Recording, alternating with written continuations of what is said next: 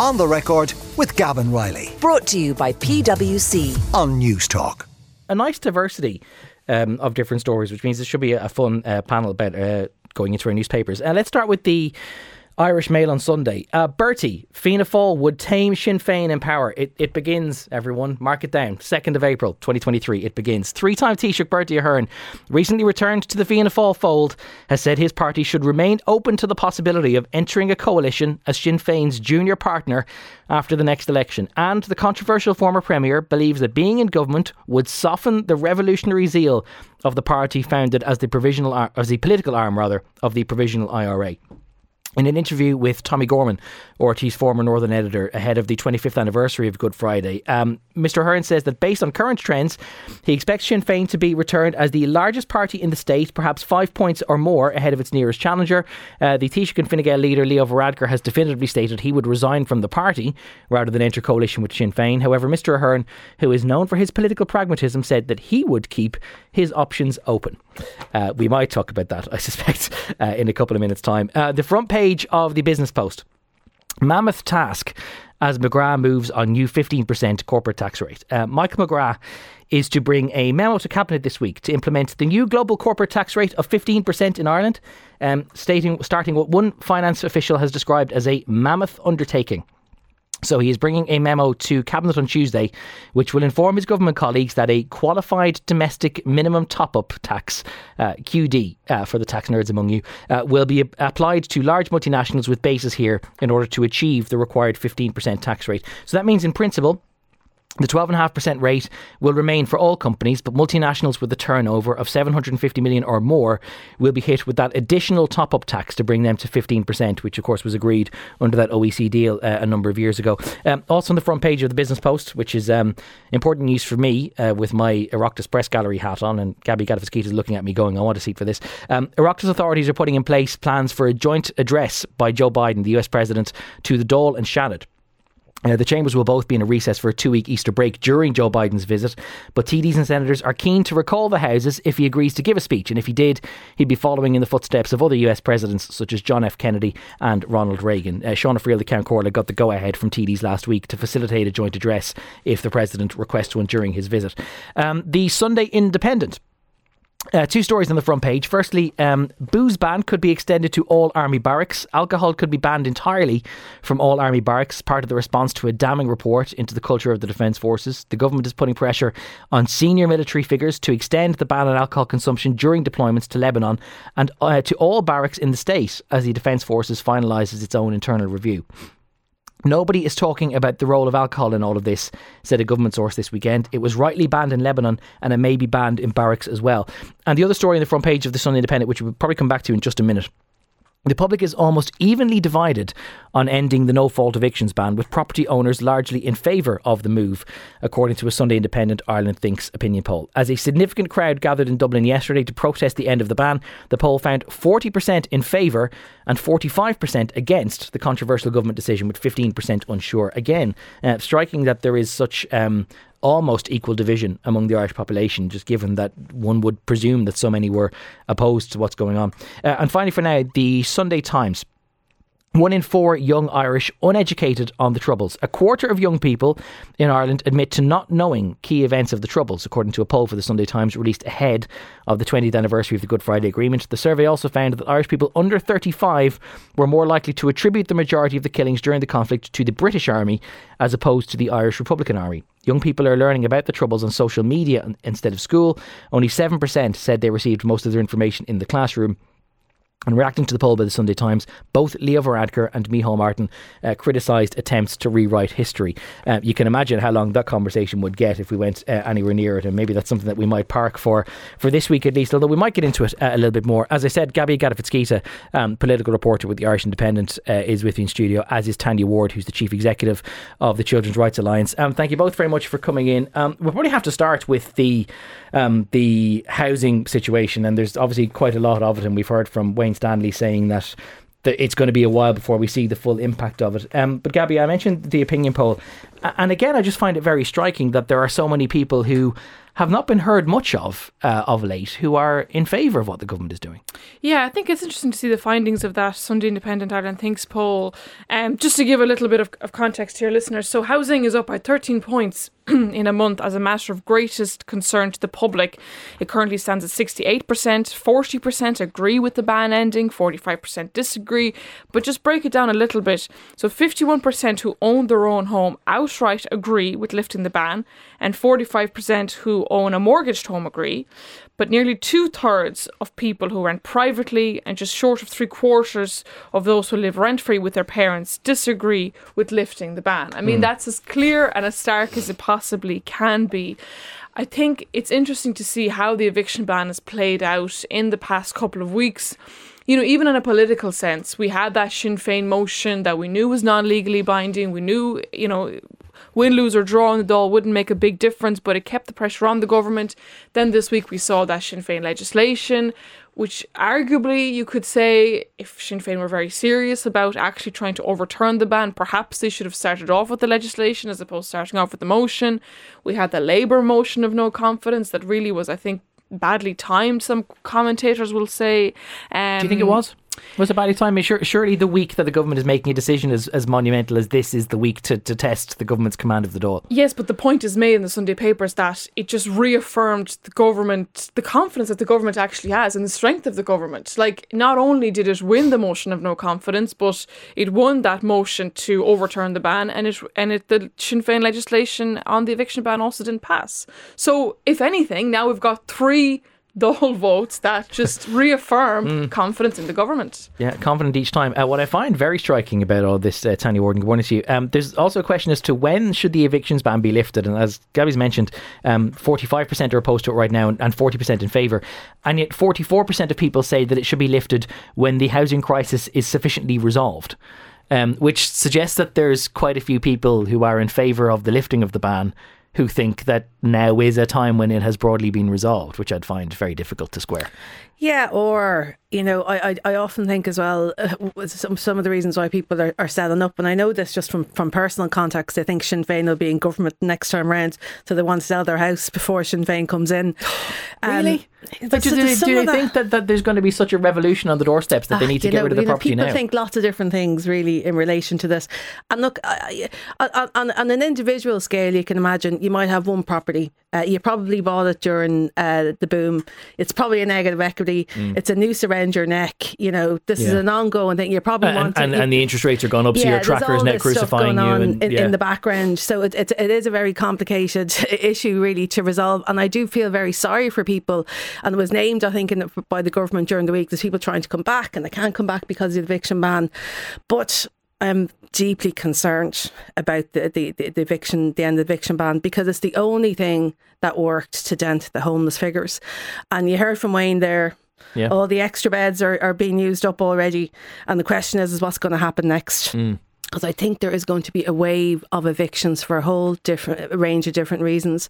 And the other thing that's coming up in the coverage from the Sunday papers is about what's happening in response to that. Unfortunately, the institutional investors are still there. They're still in the background.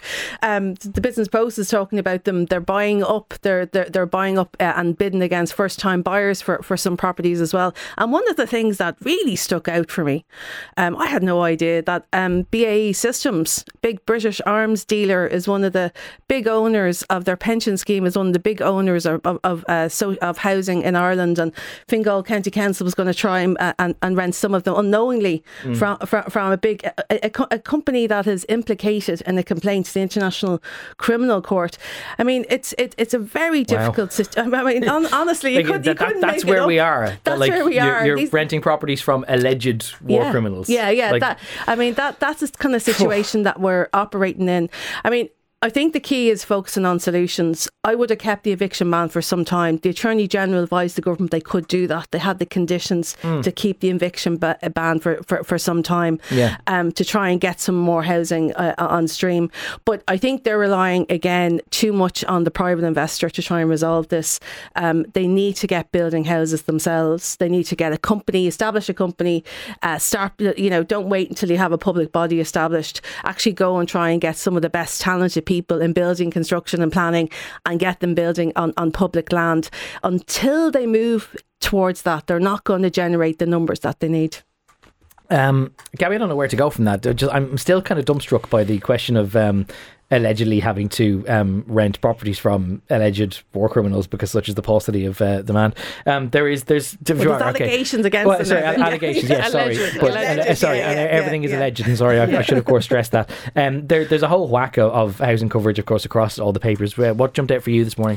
There's a couple of things. I mean, Killian Woods has an interesting report on construction and how it has slowed this March compared to last March's figures. He's reporting in the Business Post that construction, I think in March was 3,500 houses, so the construction of those houses began in March, but this is 20% less than last year, and we kind of were expecting that a little bit, because we have heard of the commencement figures of being low. We've also heard builders expressing concerns over there might not be enough planning permissions to go around to actually activate them and build houses. We do know that there's a lot of planning permissions, I think about 80,000 that are unactivated because of viability issues. Hugh Connell, and I suppose the viability is an important point as well, because with the way construction inflation has gone in the last 12 months, it's understandable that there's fewer sods being turned now than a year ago, but nonetheless it's not the progress we're looking for, is it? Yeah, look, it's an issue, and I think it's interesting to see housing, because I've been reporting on housing for a very long time, and it's interesting to see how much focus it is getting right now, because during COVID it had a bit of a lull. We had bigger problems, frankly, on our plate, which was restrictions and a deadly virus making the rounds. Then there's always pressure on the health system, conversation continuing about that all the time. But housing is something that, and the opposition have said, I think wasn't it Holly Cairns that stood up in the Dáil during the week and said, you've said you can't solve housing overnight. You've been around the cabinet table for 10 years. Yeah. How many overnights do you Sinn need? Féin's Louise O'Reilly, I think, who made that point. Yeah, that you've been in government for 12 years now, Fine Gael. So how many overnights do you need? How many overnights do you actually need? Which I think is an interesting point. But the politicking around this continues, and Hugh Connell has quite an interesting little tidbit in the Sunday Independent, where Housing Minister Darragh O'Brien is telling constituents who have housing issues to contact a local independent councillor and not his own party colleague, Senator Lorraine Clifford Lee. In a recent email to a constituent seen by the Sunday Independent, Minister O'Brien wrote that Councillor Tony Murphy would be best placed to advise and liaise with the council on their behalf, and recommended that they contact him directly. Now, of course, we know Senator Lorraine Clifford Lee would want to run in Darragh O'Brien's constituency. Are there two Fianna Fáil seats there? We're not sure, but the politics not in the last election there wasn't anyway. No. Yes. But yeah, I mean, I suppose you can make an argument that yes, if you need somebody to engage with a local authority, then someone who's a member of the Seanad may not be best placed to do so. But yeah, it can remarkable that he be going outside of the party fold when there is a senator based in his area who could potentially take up some of that workload. Tanya, a lot of other housing stuff. Where would you like to dip your toe in this ocean of coverage this morning? Yeah, I mean, one of the things that really jumps out to me, and we've talked about this on this show loads of times, is we still have like 12,000 lets, short-term lets that are that they should be actually long-term lets, and the government isn't investing enough capacity and resources into, having serious penalties for people for letting a property that should be on the long-term rental market. I mean, it's an extraordinary position to be in, where we the people are paying all this money to hotels to accommodate people who are working, who have jobs, who ordinarily would never experience homelessness. At the same time, tourists are coming in and renting homes basically at particular rates. So it's just completely dysfunctional housing market, where we've allowed, I suppose, people to use houses as a way to make money, and that has been guiding public policy, whereas we need to change what houses are about. They're homes, they're a roof over your head. You can't enjoy many of your other rights without a home. And I think it's a range of different things need to happen. Public building, shift the direction, control the institutional investors, stop them competing and using every loophole to close the different opportunities for ordinary people. But it is kind of shocking that you can be a working person in Ireland with a family and you can't find somewhere to live at the moment. Lots of messages coming in about this already. Paul says that your guest is wrong, absolutely wrong. I don't know which guest, but anyway, whichever guest it was is wrong, absolutely wrong. I'm an accidental landlord with one apartment. If Sinn Féin ever get into government, I will sell it immediately and Sinn Féin can find somewhere for my tenant to live, says Paul. Someone else says, says the housing vacated after the evictions ban will not remain empty because new owners and new tenants will find them, giving new opportunities to families and individuals. The point is, not everyone who buys a property, if it goes up for sale now, they're not necessarily going to keep it in the rental market. But yes, point taken, if it remains in the market, then someone else gets in there, albeit perhaps at a higher price. Someone else says, hi Gavin, please don't get surprised about it being a threat, about there being a threat of Sinn Féin getting into government that's driving landlords out of the market. As a small landlord with a below market rent and paying high taxes, I'm still open to keeping the investment as some sort of pension income, but Sinn Féin getting into government makes me seriously doubt the feasibility of keeping it. And while I wouldn't evict my current tenants, when they move out, it is too risky to stay in the market when all of your rights will be removed for the populist policies of Sinn Féin, money tree free housing for everyone, says that texter who didn't sign their name. I have heard, not to be a spokesperson for them, but because there has to be some sense of balance, broadcast rules, lads, hello. I have heard Ona Bryn talk about the desire to have different tax treatment for small landlords, so that there isn't the prospect of a landlord giving up 52 or in some cases 55% of their income straight to the taxman before they're able to pay off the mortgage or anything else. The final one for now, there is more coming in, but I'll leave them for a few minutes. Final one now is from Ned in Laois, who said that if we had enough housing affordable and social housing bills, there would be no need for landlords. Fortunately, we have too many landlords in the Dáil, says Ned in Laois. It's a claim you often hear, Gabija, that because the Dáil is full of landlords, or proportionally speaking, that there's a higher percentage of landlords in the Dáil than anywhere else, that they tend to disproportionately favour the needs of landlords. Yes, and I think it is important to know the background of our politicians, because they are the ones that are the legislators, they're the ones that are making the decisions. So if they, for example, own a business, or if they are a landlord, or if they live in a certain part of the country, they're going to have different views as opposed to other people that may be around the table. However, I think it is important to not demonise people who have, gotten to a point in their lives where they've bought a property and they've said that property is no longer suitable for me, I'm going to put it on the rental market and I'm going to go off and buy another one. We did see Robert Troy, for example, the embattled minister who resigned. He had 11 properties. He was, I don't know if that categorises him as a small landlord. You were just a landlord at that point. Yeah. But if that's the work that he chooses to do, he should have a right to do that. And I also do think that there is a point to be made by a lot of the small landlords who are now exiting the market. A lot of them would have bought their properties during when prices were at a good point, and they would have made those purchases as a pension investment. They have now gotten older and they have now said, do you know what, I'm going to cash in on my pension and I'm going to sell the property. And by the way, property prices are very, very high. So if you had a property there that you didn't need, that you weren't using, why not sell it and cash in on it? The draft report of the last couple of days, that if property prices are now reaching a bit of a ceiling, that it's going to be happening, Tanya, isn't it? And I think though the bigger reason, and it's not, I don't think it's solely down to government politicians owning houses, because of course, because they have to come to Dublin, you do get a lot of them renting out their principal property as a result. It's down to that poll is telling you a story. 51% of people with their mortgage paid off, 47% of people with a mortgage actually think the eviction ban should be ended. So if you're in Fianna Fáil, you're in Fine Gael, those people are probably voting for you. So I think that's what's driving some of the decision making at government level, and it's always a challenge. You often hear people say, why is Fianna Fáil going in this direction or Fianna Gael in this direction? It's because they have these very elastic political parties with voters from across the spectrum. I think that is telling us the story. We're quite divided as a country, I think, when it comes to property ownership. There's a piece on page 21 of the Sunday Times which is not about property but about politicians' nicknames, which I hope Gabby has brushed up on, and I'm going to get her to prepare to tell us about that in just a couple of minutes after I read a couple of more texts which again are saying that there are people who are planning to sell up because of the prospective risk of a Sinn Féin government. My parents have a rental property in Dublin. It's been rented since they bought it. Never issues. Great tenants, says this texter, and they've never put the rent up excessively, so it's well below market rates, which is great for the tenants. But they're selling this rental property ASAP because they are afraid of their lives, that Sinn Féin will get into power next election and they will be stuck with the property. This is a real thing, says that texter. Someone else says, we are a greedy people and we always have been. That is the heart of the matter, says Michael. And final one for now, message: using tenants to pay for your pension is everything that is wrong with the current situation. Housing as an investment is the driver of this stuff. And I think that texter hits on something, because I think there is probably there's probably a lot of people who think that rental properties, that the rental price basically covers the entire mortgage. I don't know if it does, but also I don't know if it's ever reasonable to think that the rent should pay off the entire mortgage. I think it's probably reasonable in some circumstances that the property owner would nurse a small monthly loss every month in exchange for having an asset that they can sell for a higher price at the end. But the way the market has gone, maybe we need to think slightly more outside the box and all of that. Before I do go to the cash machine, Gabby, that piece on page 21 of the Sunday Independent, what's in a politician's nickname? Greased piglets and presidents known as Tiny. Tell us more. Yes, this is very good from Susie Dent.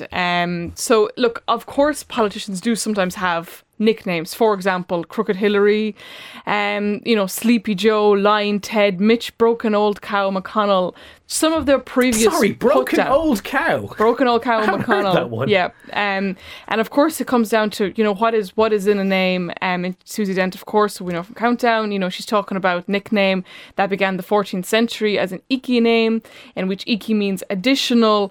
But I think what it means is that it makes politicians, first of all, a joke, and second of all, more memorable. So if Stormy Daniels calls Donald Trump tiny, I mean, there's a lot of assumptions that you can make there.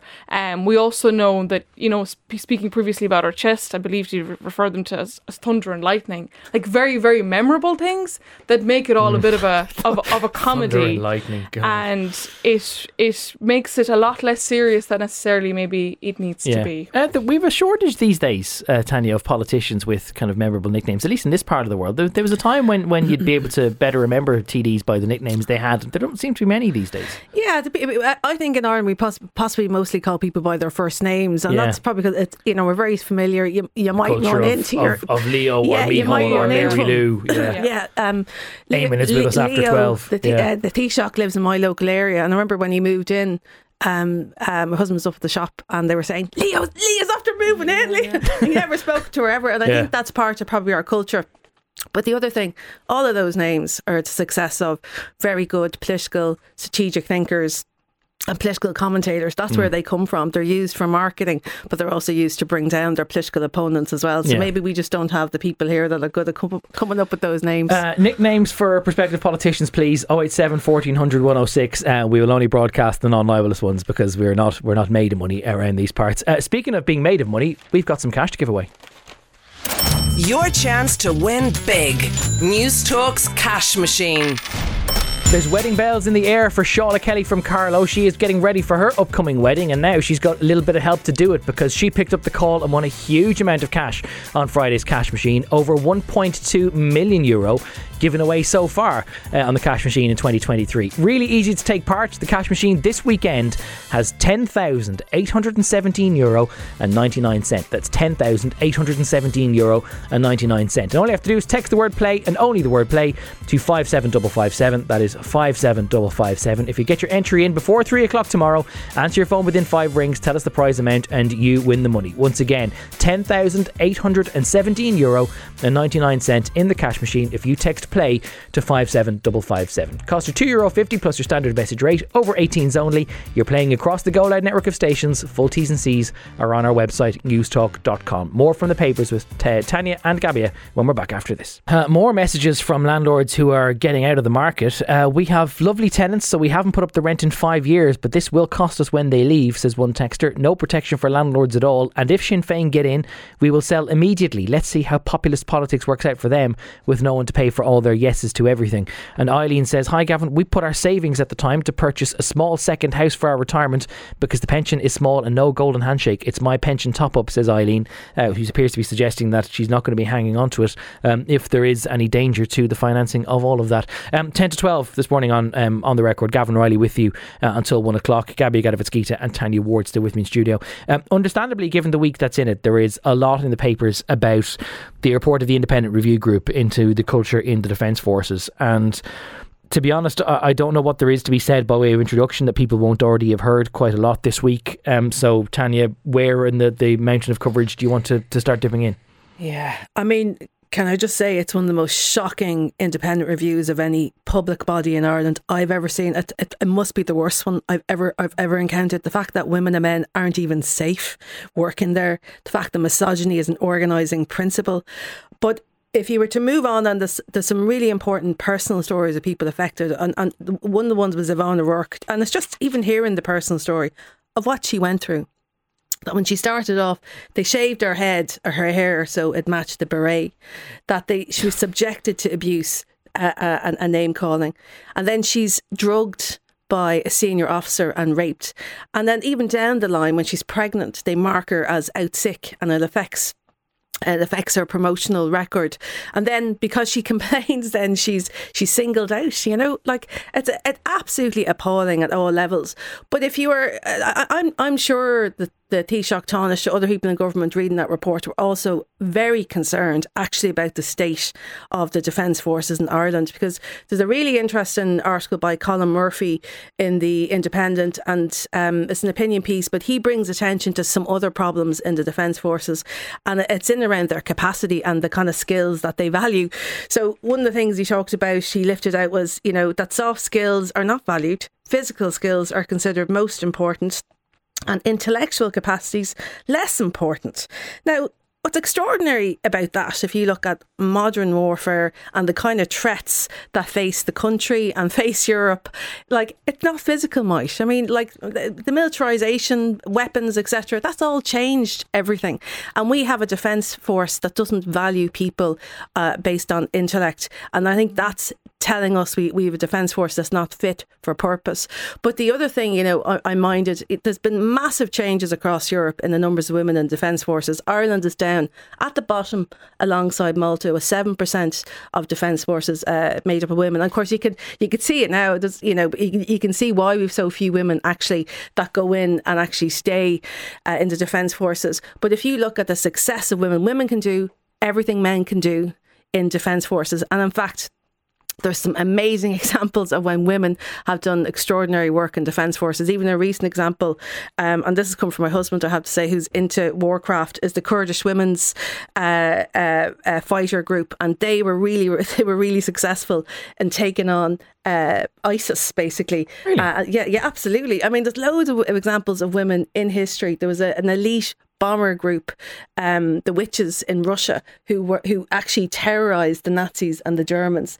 They used to switch off their planes as they went down to drop bombs, and they were really good at flying these particular type of planes. So there's loads of examples in history of women that have been really important for the success of the Defence Forces. But we've a big problem here about how it treats ordinary people, and we also have a Defence Forces that just actually isn't up to the job. One thing that does strike me about the culture of the Defence Forces is that it does seem to be, and I don't say this about the Irish Defence Forces specifically, but there seems to be this culture, this presumption that if you ever enter into the cauldron of battle, that there is still some physical element to it, that you're literally going to be beaten. You need to be fit. But you need to be. Fitness is one thing, but that there's this idea that you need to be a man because only a man can battle someone else in the trenches, that like war devolves into fist fights. And that doesn't happen anymore because you're behind a gun. Precisely. So you have to be actually being better at shooting it is more important than actually being well, this is exactly someone. it. Gabby, you were covering the political reaction and fallout to all of this. What strikes you from today's coverage?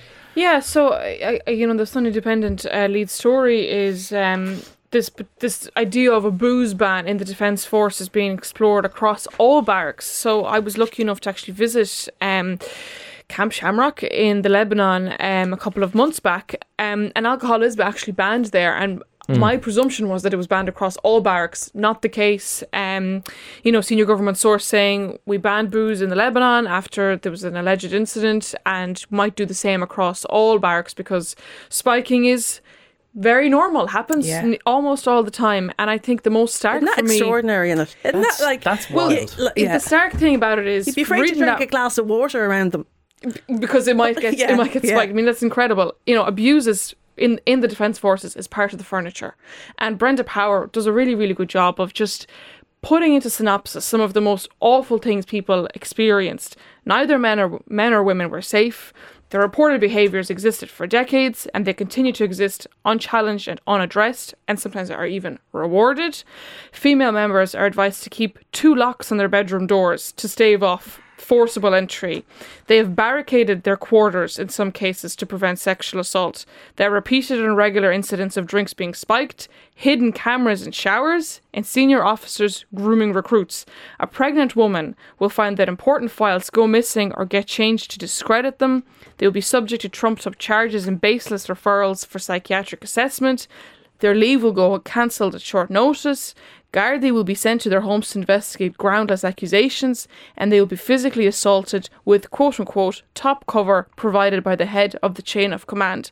Like, abuse is part of the furniture. It's embedded in the culture. It's not just, oh, well, that happened once or twice and, you know, we did our best. It happens all the time, and it became almost accepted. I'm afraid that we've only got about a minute left in this, so I need to kind of wrap it up. But I suppose, Tanya, the final question that it begs is, if it's such a deeply embedded culture, then without changing everyone in the Defence Forces, how do you do it? Do you need to wait a whole generation for a whole new generation of cadets to rinse through before that culture goes away? Do you know what made me think about was actually the RUC in Northern Ireland, and what they had to do there was they had to get rid of 50% of the force to get the cultural change that they needed in Northern Ireland. So this is the kind of radical change you need with the Irish Defence Forces, and you're probably starting with the management and middle management at the very least. But you're absolutely you can't wait for a generation. You actually have to shift half of the force if you're to take the example in Northern Ireland of how they turned policing in that part of the country. It's going to be a big old job. I'm afraid we're totally out of time, so we're going to have to leave it there. Thank you both very much for coming in this morning to have a look through the Sunday papers. Gabija Gataveckaite, political reporter with the Irish and Sun Independent, and Tanya Ward, who's the chief executive of the Children's Rights Alliance. On the Record with Gavin Riley. Sunday morning at 11. Brought to you by PwC. Great minds think unalike. Different skill sets, diverse opinions. It all adds up to the new equation. On News Talk.